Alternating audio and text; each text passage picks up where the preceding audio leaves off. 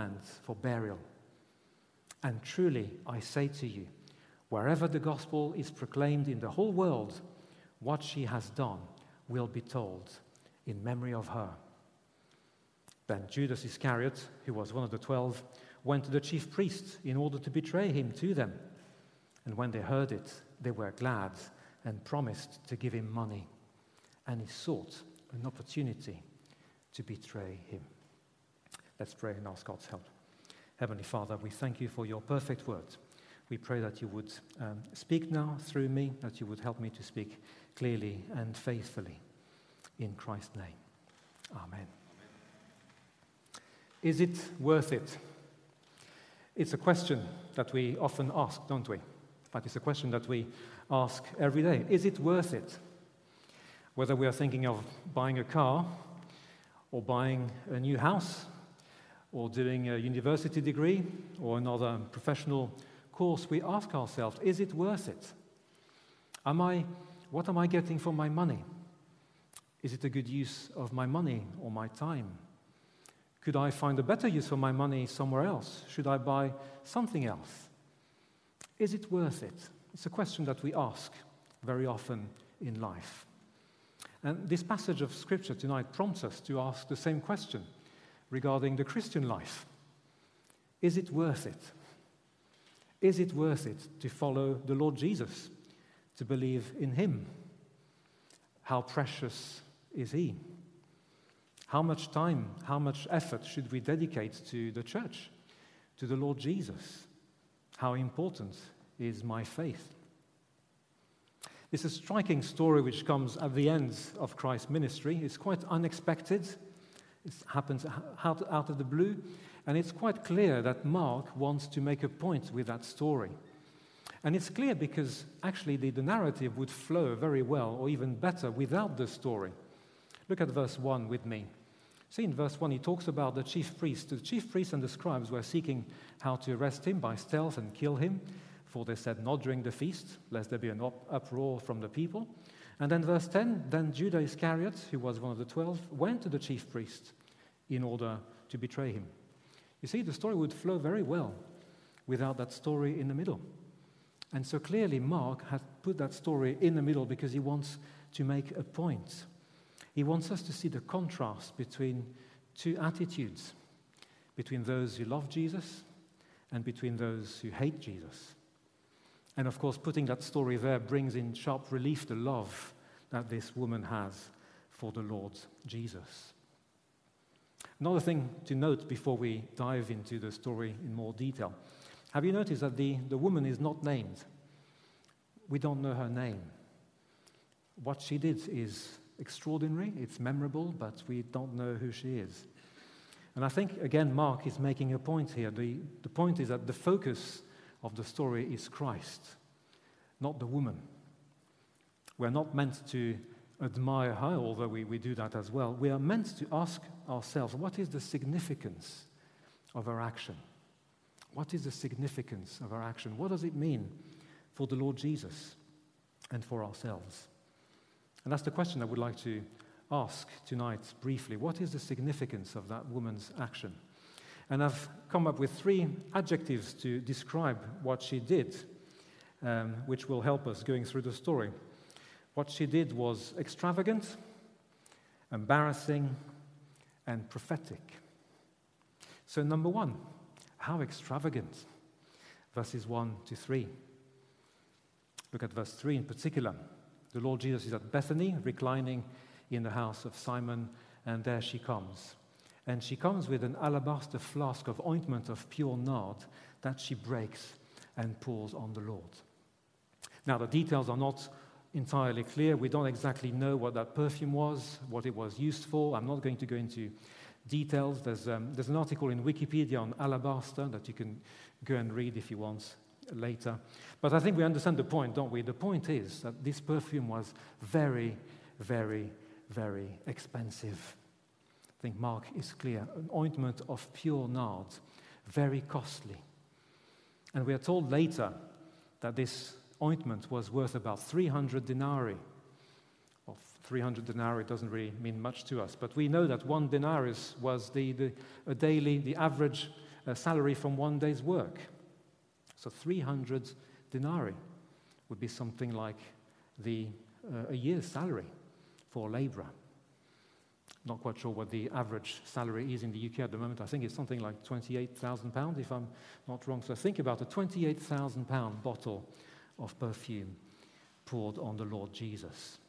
It was probably an heirloom, something kept for a dowry, and it's something that had to be used once and for all. Do you see that? The jar gets broken. You can't keep anything. Either you break it or you don't. And once it's broken, you have to spend it all. So the obvious question is, why did she do that? And there are several ways of answering the question, but the main answer is quite simple, isn't it? She did that because she loved the Lord Jesus so much. She loved the Lord with the love that the disciples should have loved him and didn't. And she understood something very, very simple, very profound. She understood that Christ is priceless.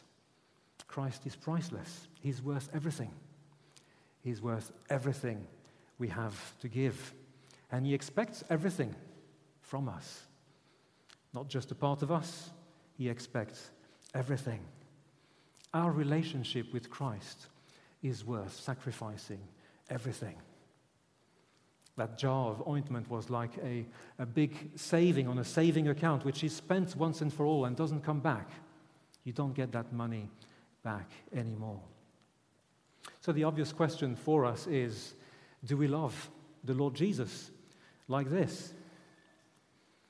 Now you may think maybe it's not an entirely fair question because we're not there with him. That woman knew the Lord Jesus. She was there with him physically. But you remember what Peter says in his first letter, in the first chapter. He says, though you have not seen him, what? You love him. Though you don't now see him, you rejoice with joy inexpressible. So how should our love for Christ manifest itself if we think about what that woman has done? So clearly we haven't got Jesus with us. We can't pour anything on the Lord Jesus. So how can we manifest our love for him? Well, for our persecuted brothers and sisters, this is a very easy question because when they come to Christ, they often lose everything, don't they? They lose their family, they lose their money, they lose their job. But what about us? Following Jesus, does it mean losing everything?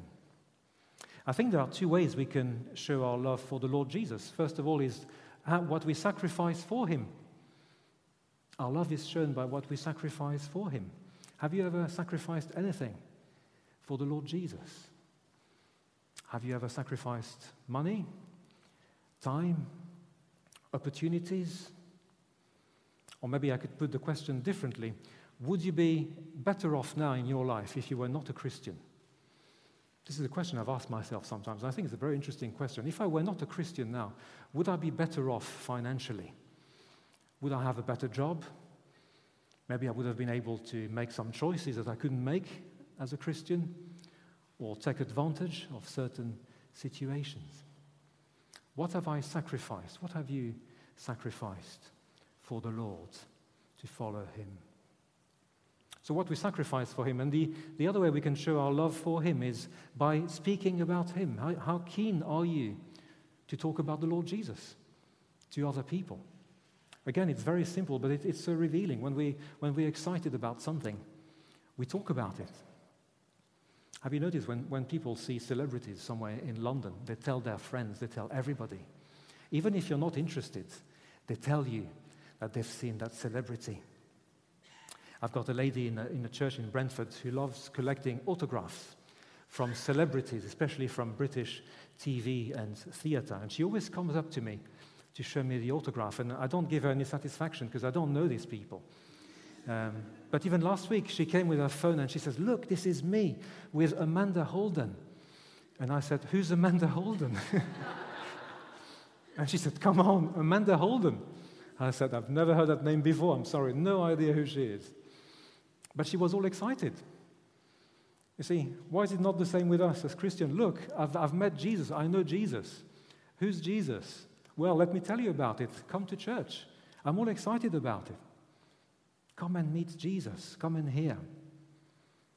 How much do we love Christ? You see, I think one of the factors that have been the downfall of Christianity in our Western world are nominal Christians.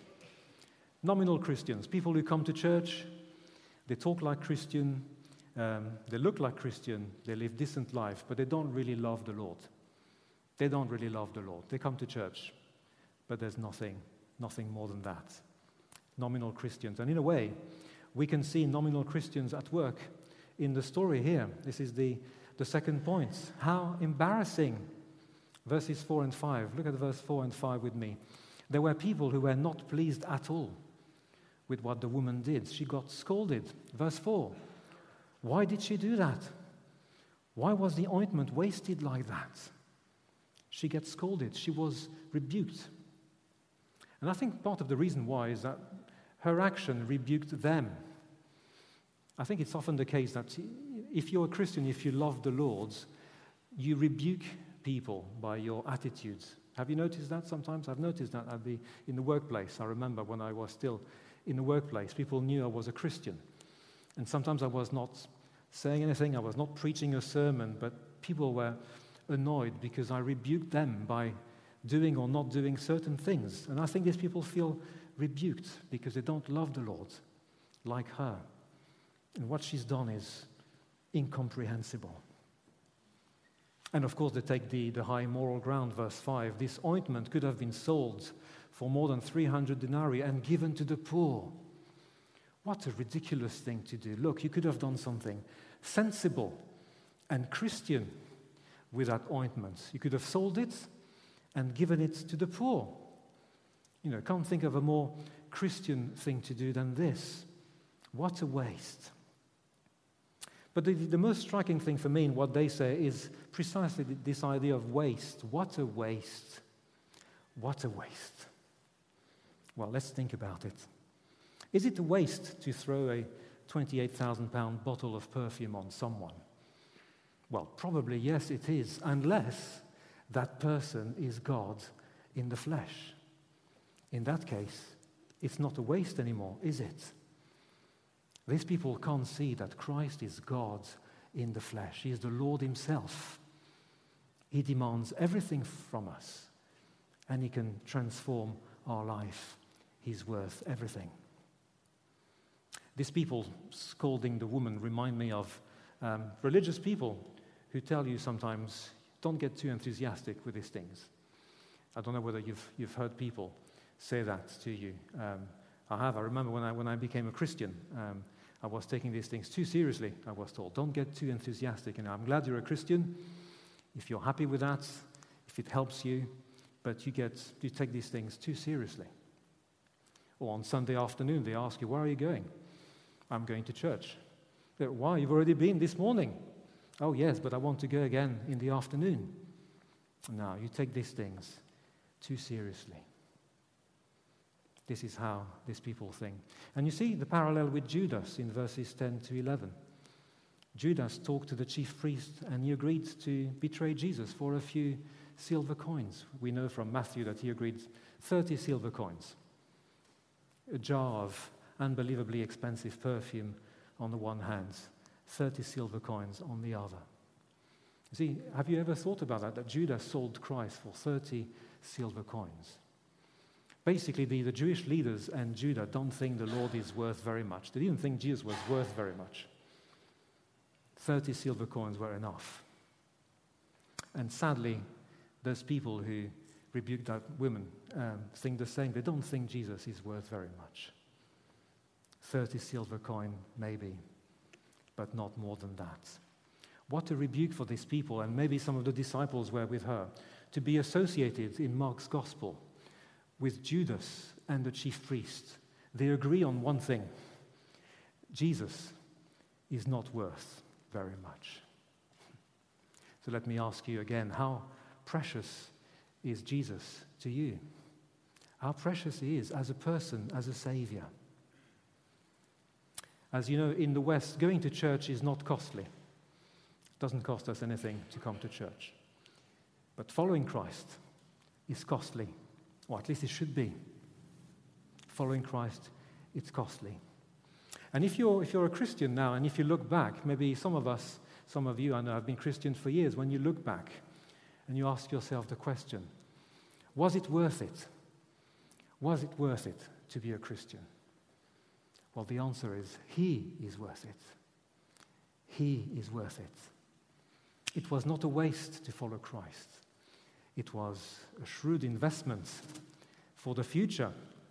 And that's what we see in Christ's response to these people defending the woman. This is the third point. How prophetic, verses 6 to 9. The Lord Jesus defends that woman. He says, leave her alone. And then he praises her. And she says quite wonderful things to that woman. He says she has done a beautiful thing. And then he says two things in particular, which I love. First one, verse 8. She has done what she could. She has done what she could. I think this has become my favorite saying of the Lord Jesus. I mean, the Lord Jesus says a lot of very wonderful and important things in the four Gospels, but my favorite one is this. She has done what she could. And I don't know about you, but my ambition in life is this, that one day, when the Lord Jesus comes back, he will tell me, you have done what you could. That he won't tell me, you were wonderful, you were super amazing, but you have done what you could. What a wonderful thing to hear the Lord Jesus say that to you, whatever your circumstances are, whatever your trials are. And then he says another striking thing. He says, she has anointed me for my burial. So the Lord Jesus is saying there is a prophetic dimension to what she has done. There is a prophetic, theological dimension to what she has done. Did she understand that? Did she understand that there was a prophetic dimension to that? I've read a few commentaries, and most of them say, no, probably not. No, there's no way she could know that. Well, I disagree. I'm pretty sure she knew. The Holy Spirit could very easily inspire her, just like the thief on the cross. Think about all the things that he knew. And if she was following Christ, she would have heard him several times predicting his death. The Lord Jesus several times said, I'm going to die and rise again. And also think about it. Why sacrifice all this perfume if he was going to be around forever?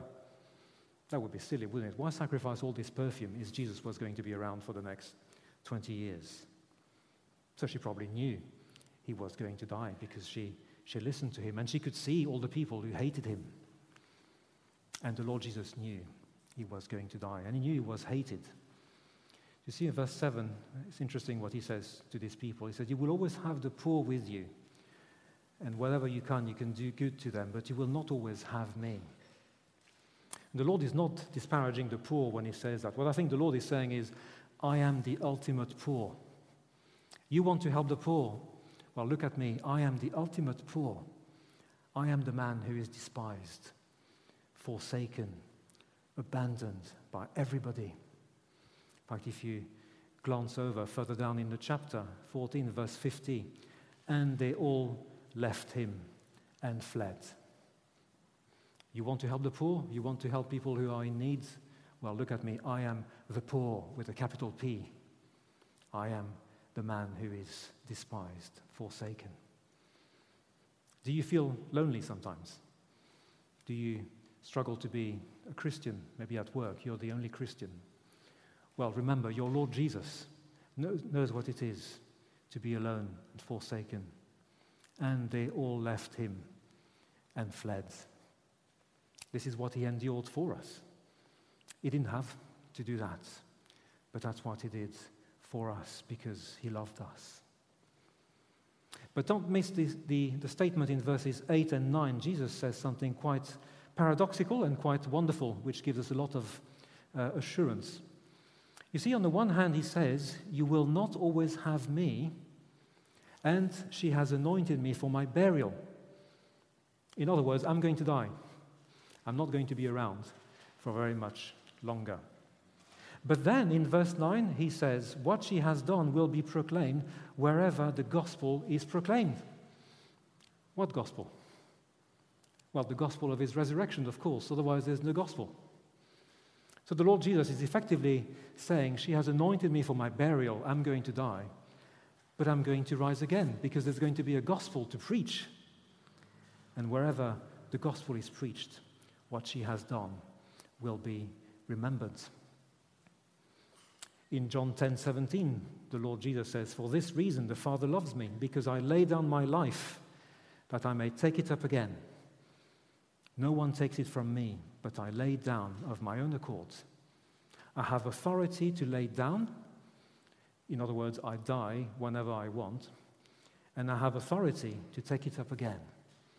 In other words, I have authority to rise from the dead whenever I want. So thanks to that woman, we have another wonderful statement from the Lord Jesus. He knew that death could not hold him back, and there would be a gospel to proclaim.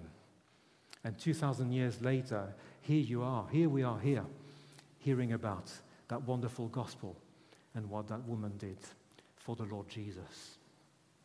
So let me ask you again, one more time. If you're a Christian, is Christ your all in all? Is he precious to you? Is he your life investment? Is he your pension for eternity? You see, when immature Christians often say things like, "Is it a sin if I do this?" I've thought like that sometimes when I was an immature Christian. Is it a sin if I do this? Can the Lord forgive me if I do that? Can Jesus cut me a bit of slack if I do this? You see, the way Christians think sometimes when they're not mature, they think, yes, I'm glad to be a Christian, but I would also like to do this or be more like that. But mature Christians turn things around and they say, is it the best thing to do? Am I putting Christ first? Am I putting the church first in my decisions, in what I choose to do in life? And if you're not a Christian, maybe you're not a Christian tonight, not yet, maybe you're thinking about it, may I ask you, why not? Why are you not a Christian? It may be that you find the gospel attractive, you find Jesus attractive, maybe intellectually compelling, but you're struggling with the idea of surrendering yourself to Christ. Because you feel, you sense that if you become a Christian, there are certain things you'll have to stop doing, or you will have to change the way you live, and you don't want to do that. Well, if it's the case with you, I can tell you, you're in good company, because that's how Christians have felt throughout the centuries. Probably the greatest theologian in church history, Augustine of Hippo, writes in his Confession that he struggled to become a Christian. He was converted in his mid-30s, and his main struggle was that he did not want to give up on his sexual freedom. And at some point, he was intellectually convinced of the truth of the gospel, but he did not want to surrender. But once he found the Lord Jesus, he did not regret these things anymore. He did not. Another church father, writing 1,800 years ago, Tertullian, says this: "The only shame or regret the Christian feels is at not having been a Christian earlier." If you're not sure you want to follow Jesus, ask people who've been a Christian for many years. Ask them if they regret it, and you will see that they don't, because Christ is worth everything. Let me just conclude by saying this. One day, there will be a last day. One day, the Lord Jesus will come back, and each one of us will have to appear in front of the Lord Jesus. This will be a memorable day. There will be much joy and much sadness on that day. And on that day, each and every one of us will hear one of two things. Either we will hear, "What a waste. What a waste. You have wasted your life on things which were not worthy of anything. You have loved things which were never going to last forever. What a waste of life. I'm sorry for you." Or you will hear, "You have done a beautiful thing. You have done what you could. Welcome, faithful servant." Is it worth it? He is worth it. Let's pray.